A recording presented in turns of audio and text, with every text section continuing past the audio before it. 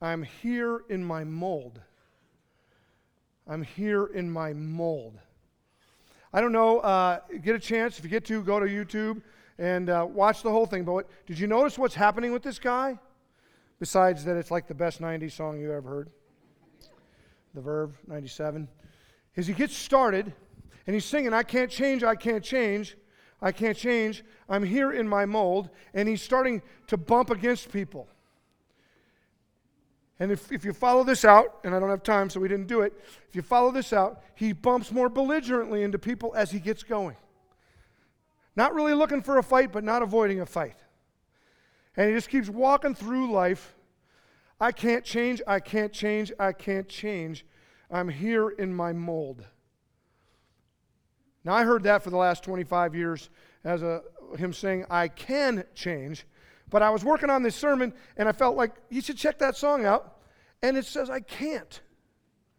I can't, which I think is basically the prevailing idea or reality of most of our world right now. Have you ever been around somebody who is belligerent and they just say, this is the way I am, so deal with it? Now, you might be a person or know a person that isn't as belligerent as says that, but you just keep walking and you just keep bumping into people and you just keep bumping into the reality of life and the reality of people. I can't change, I can't change, I can't change. So the question I give you is, can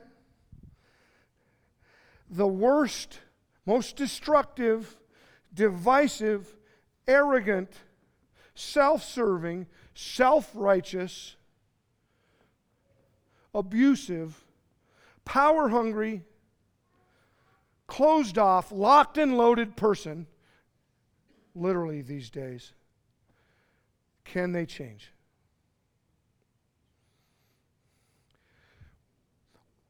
What you believe about the answer to that question, can people change, has everything to do with what you believe about God.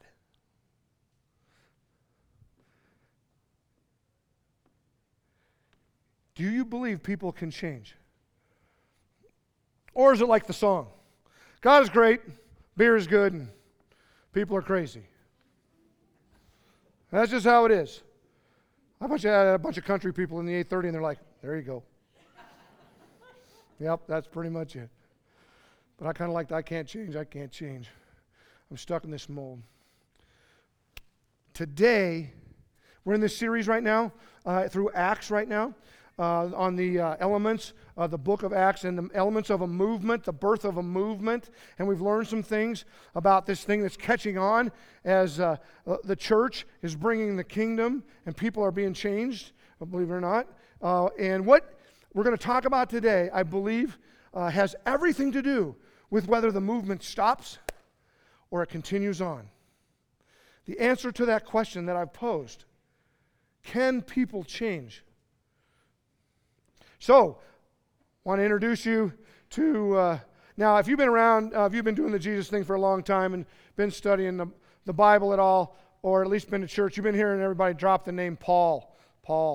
A lot of people in this church, which I think is really cool. I'm really glad you're here. You don't have any biblical background at all? Well, we're going to introduce you to this guy. He wrote most of what follows after this in the New Testament. And we're going to learn about a guy right here. The very question that we've asked, I think, illustrates some things that we need to understand. And so let me draw you into Paul. Now, this is such a diverse audience. Some people are like, who? Paul who? There's other people in this room who have a master's degree in Paul. You got to try and preach a sermon in front of people who have a master's degree in Paul. Fortunately, there we're in 8:30, and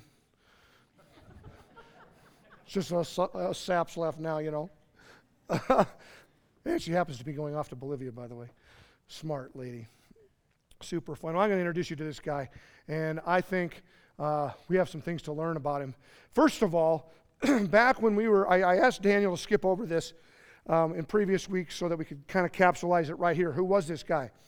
So back in chapter 7 of Acts, that's when Stephen was being stoned and martyred. And it says that as they were throwing rocks at him and killing him, it says that Saul, actually, and I'm going to confuse that back and forth. Saul is his Hebrew name and Paul is his Greek name. But Saul was there, and he was commissioning the martyrdom, the killing. And they were laying their clothes down before him in honor of his, authority to do this. And then it says that there was great persecution amongst the church, and that everybody scattered up to Judea and Samaria, except for the apostles who stayed in Jerusalem. And so there's this huge persecution, and it says that Paul, this guy Saul, mix it up again there, let's go Saul until I get switched over at the right time. So Saul is actually going from house to house, pulling people, dragging people, men and women, out and taking them to jail. Many of them will be killed. He's like, as Daniel would say, the LeBron James of Pharisees. It says here, he talked about himself in Galatians chapter 1, about how he was the Jew of Jews. He was the Pharisee of Pharisees. He was the one who was gathering steam and getting recognition for all that he was doing. And what was he doing? He was persecuting the early church. And so we pick it up in chapter 9, which is where we're at today. And I want you to get a picture of, if you went through Jerusalem, and you talked to any Jesus followers in Jerusalem when this was happening, they would go, if you asked them, who is the most likely person, or the person who could never change, the way I meant to say that, it would be Paul. That guy is the guy who can't change. He is stuck in his mold. So it says here in verse 1 of 9, meanwhile, Saul was still breathing out murderous threats against the Lord's disciples. He went to the high priest and asked him for letters to the synagogues in Damascus, so that if he found any there who belonged to the way, whether men or women, he might take them as prisoners to Jerusalem. So what this Saul guy did, he effectively cleaned up and killed or put in jail most of the people in Jerusalem. Got all the kudos for that, and now he's going to go get the guys who took off. And he gets permission from the high priest, so he's walking, he's got papers to go up. Damascus is about 300 miles away. And he's going to go get the people who, it says here, are of the way, who belonged to the way. Wonder where they got that. Jesus said, I am the way, the truth, and the life. So if you are a Pharisee, and you know the scriptures like you do, and you have all the power, and you even got the Sanhedrin to give you the power, you think you have the way. And if somebody else says they have the way, they must not have the way because you got the power. So he's going to take out his stick in his self-righteousness and see if he can't go beat down the way. And so he, with apparently probably some guards, are going up to arrest people in Damascus. And on his way there, pick it up in chapter 3, or in verse 3, because we're going to start to learn about what happens to Paul and answer the question we're working on. As he neared Damascus on his journey, suddenly a light from heaven flashed around him. He fell to the ground and heard a voice say to him, Saul, Saul, why do you persecute me? And he says, who are you, Lord? Saul asked. I am Jesus, whom you are persecuting. I was going to title this sermon, I titled it Here in My Mold, but I had some other titles like hashtag funny meeting you here, or I didn't see that coming, because you know what happens to him here, right? Boom, light hits. He falls to the ground. He hears a voice, Saul, Saul, why are you persecuting me? Just right off the bat, I think, and it says, who are you? And he goes, it's Jesus. Now, the cheese gave me a point in between there. You know, I think maybe Jesus takes that personal when you're messing with his people. Yep, I like that point. He does. He takes it personally. He's showing up. And he says, Saul, Saul, why do you persecute me? Well, who was he persecuting? He was persecuting his people. And when you persecute his people, you're persecuting him. And he shows up and he says this. Let me finish it out. He says, I am Jesus whom you are persecuting, he replied. Now get up and go into the city, and you will be told what you must do. This is really interesting. Jesus shows up and says, this is me, and now get up and go to the city, and I'll tell you the next thing. A lot of people talk about this as Paul's conversion. Well, there's a lot going on here, and it's going to kind of stack up how this works going forward on his conversion. But this part right here is he encounters Jesus. And Jesus says, you get up, yeah, it's me, stop persecuting me, now get up and go to town, and I'll tell you the next thing. Which, by the way, is what it means to follow Jesus. Just go do the next thing. They Dallas Willard, a guy who you should read about personal transformation, he says, want to know what to do to grow in your relationship with God? Just do the next right thing. And if you just do the next right thing, you're going to have to ask God and invite him into that. You're going to need him to show up. You're going to have to ask him what the next right thing is. It's just like, just do that. Don't make it so complicated. Just go do the next thing. This is classic Jesus. Get up and I'll show you what's next. Interesting thing about it is that's not so easy for him. Because it says, the men traveling with, I'm in verse 7, the men traveling with Saul stood there speechless. They heard the sound, but did not see anybody. They didn't hear the words. They knew there was a sound, but this was specific for Paul. Saul got up from the ground, but when he opened his eyes, he couldn't see anything. He could see nothing. So they led him by the hand into Damascus. For 3 days he was blind and did not eat or drink anything. What's up with that? Why does Saul get blinded on the road? And frankly, if you told most people who you were talking to about Jesus, now's the time to get blind, they're probably going, I don't know about that. Why? Why does he go blind? Why does Jesus make him go blind? I think you're talking about somebody who is at the highest heights. And if my theory is, and I can't tell for sure, but it says what he was doing during, the next verses say what he was doing during that 3 days. He was praying. What was he doing? He was trying to figure out what just happened, who this was, and how do I relate to that? Can you imagine if this didn't? I just got an alternate ending in my mind where, boom, light comes down. He goes, who is this? He says, it's Jesus. Now get up and go reach the Gentiles. What would Paul do? He would go, I was wrong about that, and now I'm going to do this. And he's going to do it like Paul would do it. Big, heavy hitter, power leader. That can't happen. Not like that. Because Jesus, I think, is saying, I don't need that. I need you. You know what's happening? I believe in those 3 days, he's back in Damascus in town, praying. He's getting to grips with what God did and what he's done. This is where he went from, I'm the best Pharisee, to when he finally says, and we see it later in Scripture, I'm the chief of all sinners. This is where he, in this time, he can't see anything, he's not eating or drinking, and he's praying, and he gets the reality of who he is compared to who he just encountered. Which I think is an important part to consider about conversion. I know conversion is like a weird word because nobody wants to say, I converted to Christianity. Well, that's kind of what happens here. That's kind of how it works. Now, yours might not be like Paul's. So far, I haven't met anybody who had lightning and was blinded. But I can tell you this, that every one of us at some place, some point, is changed. Where the Holy Spirit comes in us and we're different. Something has to happen where whether it may not be as dramatic as him, but where we recognize what Jesus has done, who we are, why he did it. Where we recognize and can say along with him, you know, I'm the chief of sinners. I was this, but now I'm that. I think that's what happened right there for him.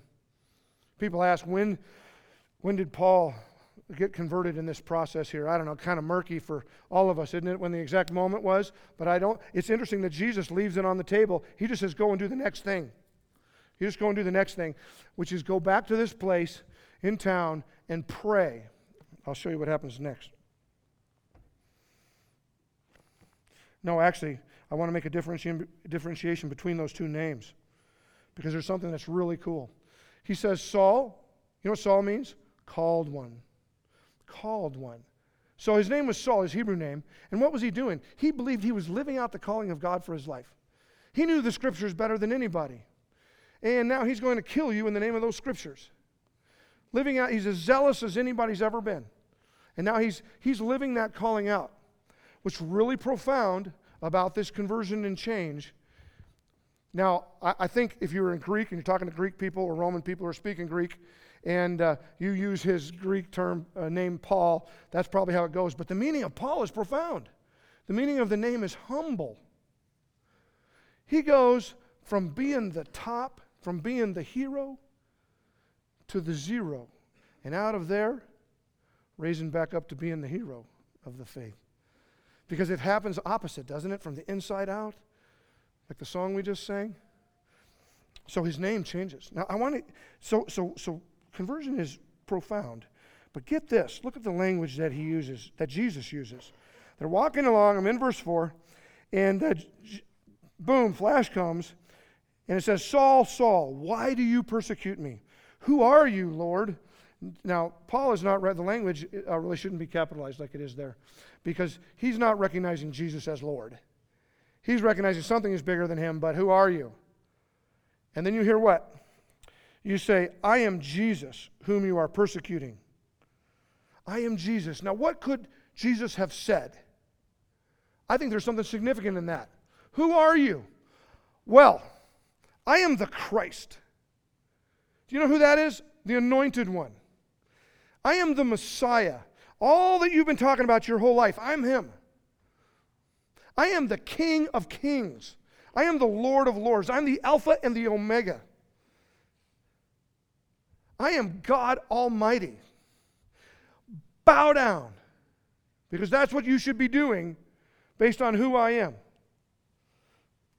And that would be completely appropriate, by the way. Paul, even later in Philippians, about some point in the future, says every tongue will confess and every knee will bow down. But isn't it interesting that right here, that's not what it says. It doesn't say, boom. It says, I am Jesus. He uses his personal name. I am Why? Because this is personal. Look what it says 2 verses ahead.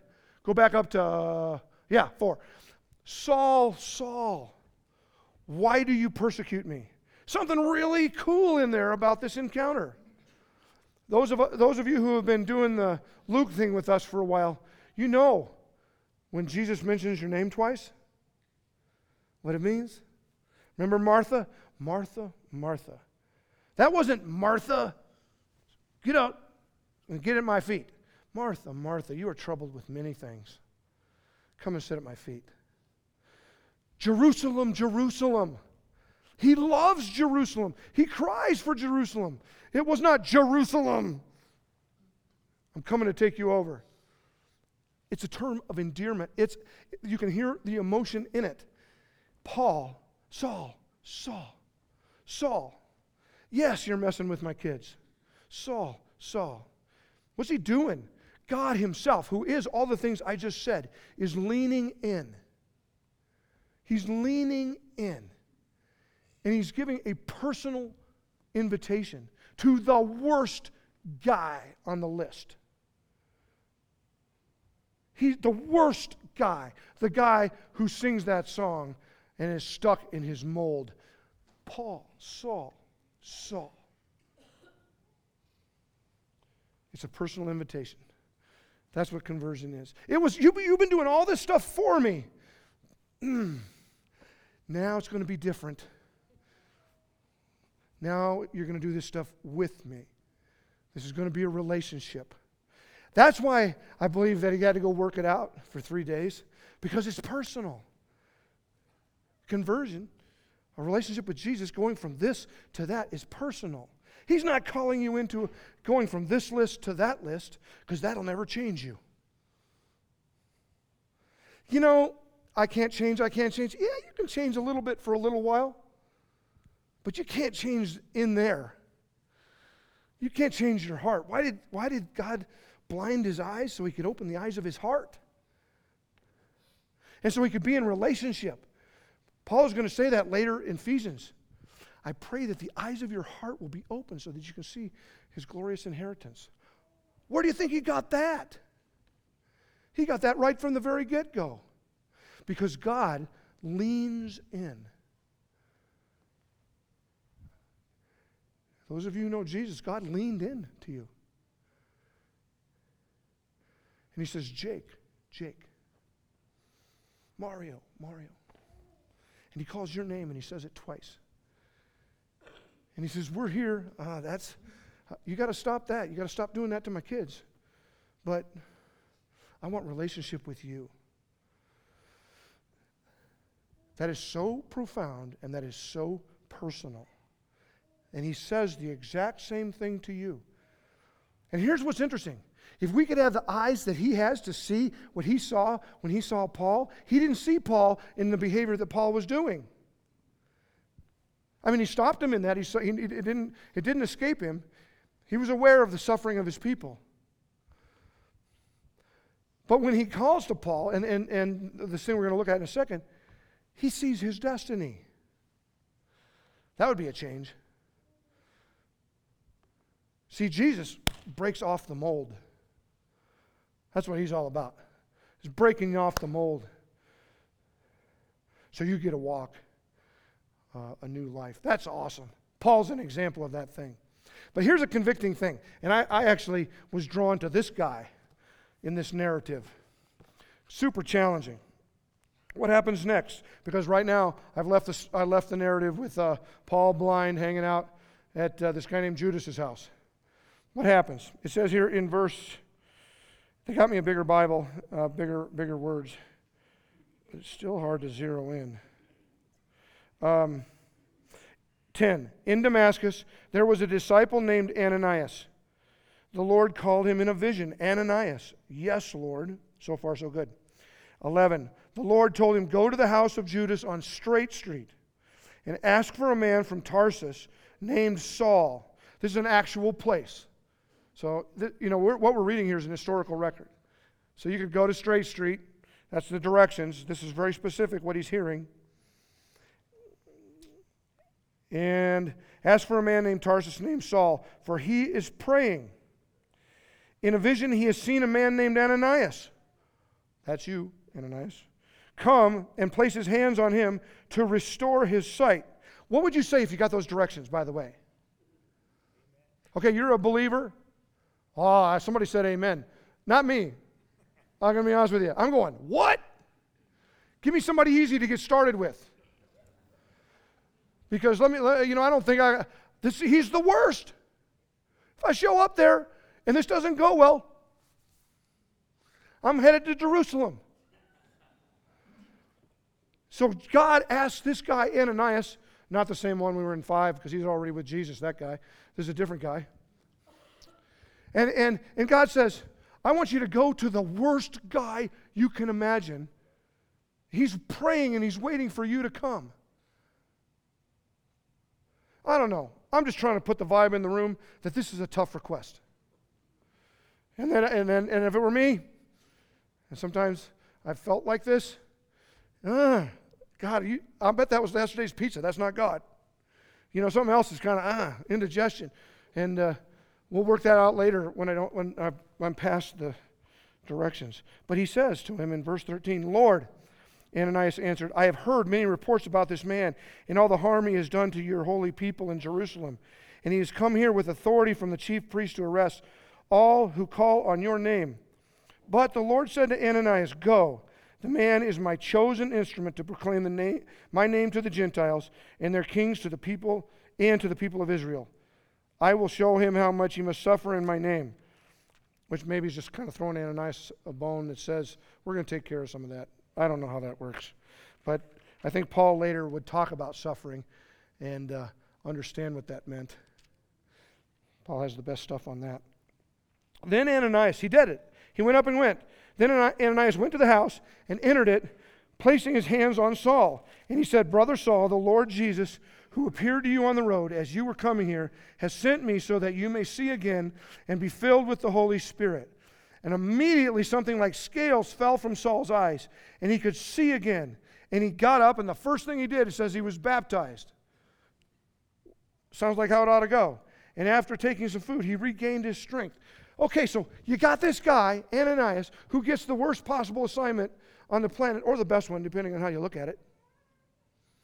Because if Jesus is really about changing the unchangeable, if Jesus is really about breaking the mold on molds for people that can't be broken, then that's kind of one of the more exciting things you could possibly do, is to get that assignment and go, really? I mean, I'd question it at first too. Really? Okay. And then you show up, and the worst guy on the planet is there, wrestling with God, waiting for what you brought him. Now, here's something you got to see, which I think is super profound, and why this is an awesome text. So Jesus, they're on the road, shows up with light, big voice, then says, I'm Jesus, stop persecuting me and go do the next thing I told you to do. I'm going to tell you that in a minute. He doesn't say anything else. Why doesn't Jesus say anything else? When did Paul get converted? I think it's really interesting because Jesus does not circumvent what he's already commanded all of us, even in Paul's behalf. Now, Paul has to see Jesus. To be an apostle, you have to see the resurrected Jesus. We already saw that in the scripture earlier. So there's a formality, there's an important part of what just happened there. But why didn't Jesus just turn and go, so do you understand the gospel now that you understand that I'm real? Do you understand? No. He told his people, go and make disciples, baptizing them in the name of the Father, Son, and the Holy Spirit. You go. See, the plan was that you would go, and the Ananiases and all the believers in Damascus and all the believers in the orchard. You go. That's what he's saying, because that's how it works. Jesus even honors how it works, even in the conversion of Paul. He showed who he was, and then he put Paul in a place where and called somebody to go talk to him. Think of the alternate ending on this thing, where Ananias is getting a vision. I want you to go. I want you to go. He's waiting for a guy named Ananias to come and pray for him so that the scales will fall off his eyes. He'll receive the Holy Spirit and be saved. No. I'm not doing that.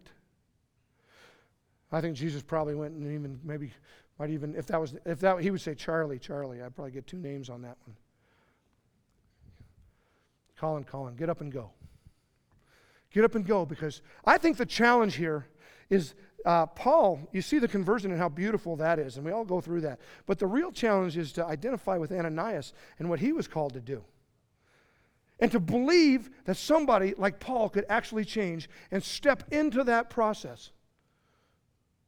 And I think, now there's people out there, there's a guy in this church, by the way. I'll let him tell his story later, so I'm doing it incognito, but you can figure him out. He's praying one morning, 3 o'clock in the morning, he gets up, woke up by the Holy Spirit, and is told, I want you to make an appointment with one of the richest, wealthiest, and most atheist persons in this valley. And I want you to get up and I want you to go tell them the gospel. Let's make it personal right here. He's getting his Ananias appointment.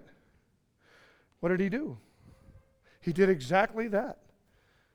Got an appointment. Now, the end of the story's not done yet, but in the middle of that, or at the end of that meeting, the wealthiest, most powerful atheist in the area says to him, is God at the orchard?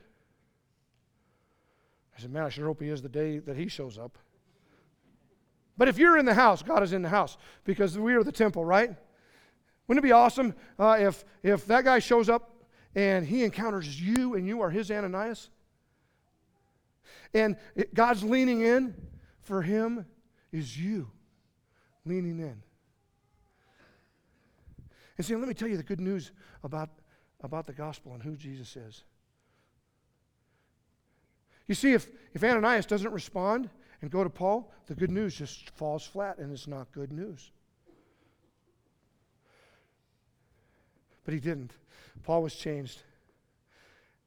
I think where this is most convicting and most challenging is maybe people out there, like the story I just told, but it's everybody that you know. It's right in your family. As soon as it's right, it's in church where you make your judgment and go, that's just the way they are.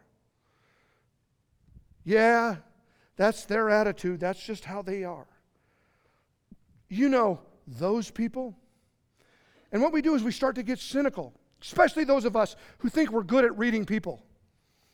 You know, those of us who are pretty intuitive. Oh, I know that guy's number. And when you're saying, I got that nice guy's number, you're making a judgment. Only thing is, that's not your judgment to make. Wouldn't it be something if you just switched it And your thinking was completely different. And it was, how does Jesus see this person? What do they look like from Jesus' perspective? What does their destiny look like? Because the very worst, angriest, most violent, locked and loaded person from Jesus' eyes is completely different. Guarantee it. Didn't he see you differently? I think he did. I think he did. Now, okay, so the basic vision of this thing, of this church, is love God and love people. Your love for God is revealed in how well you love people. And how well you love people has everything to do with whether you believe they can change or not. And the reality is they can't change on their own, and that's the good news. Because the good news is God can change them. Can take a hardened heart, a killing heart, and make it soft. Paul said, all I want to do is know Christ. It's all I want to know. He's the guy who said, and I quote it all the time because I love it, it's not that we loved him first, it's that he first loved us. He leaned in. That's the good news. We get to bring the good news. And it's so powerful. So if you go, the Shema is love God with all your heart, soul, mind, and strength, and your neighbor as yourself. You got to love your neighbor. And that's the evidence of how well you're loving God. When you find out you're not loving your neighbor that way because you've gotten cynical, because you've got to read on people, because you're saying, those people, oh, I surrender that, God, because that's not your heart. Help me see them as you see them. There's one little phrase in there, too, that I think is important, right? Love God with all your heart, soul, mind, and strength. And then what does it say? Your neighbor as yourself. It could be that for many of us, it's us that doesn't think we can change. It's you. It's us who feel like we're in a mold, and we just can't break it. I can't change. I can't change. I can't change. I'm here in my mold. And Jesus says, you're right. That's the good news, because I can change you. I'm not just changing you for change's sake. I'm changing you because I'm calling you into relationship. Because I just want to be in relationship with you. I just want to be in relationship with you. Conversion is beautiful. There's this guy, John Newton. I think he lived from 17 to 1809 or something like that. Historians can figure it out. In England, he was his mom was a Christian, and taught him some things about the Lord as he was young. And she died at his age 7. And so his father raised him, and he raised him to just basically be a hellion. And he was always in trouble. Even hopping on ships, trying to avoid the trouble that he's been in. Signed up for the Navy, Royal Navy, and he got kicked out of that. Found himself on slave ships. Taking slaves that have been captured in Africa over to the New World, the Americas. The worst of the worst, and it was the perfect place for him, and he excelled at that because he was a violent, mean guy in a violent, mean business. And I think it was like in 1747, somewhere in there, they're traveling back from the Americas, and there's this massive storm. This storm that is going to crash the boat, and he cries out in the midst of that storm, God, save me. Save me. He was the worst, and he cried out, and he was converted and gave his life to Jesus, and realized real quickly, I'm not doing that anymore. I'm not doing that. He even wrote a book called, I can't remember the name of it. I do this stuff by memory, and my memory's not working that good, but it's basically on the African slave trade, and William Wilberforce got that book and was instrumental in eliminating slavery in England. A guy who's transformed, who became something else. He wrote a bunch of songs, and the ones that you and I probably know the most. And so I want to sing. I'm not personally going to sing that. We're going to sing that together. But you've heard it, Amazing Grace. How sweet the sound that saved a wretch like me. I once was lost, but now I'm found. Get this line right here, because when we sing it, I want you to think about it. I once was blind, but now I see. And so, as we sing, I want to sing it together, and then once that the traditional chorus is over, we can take communion.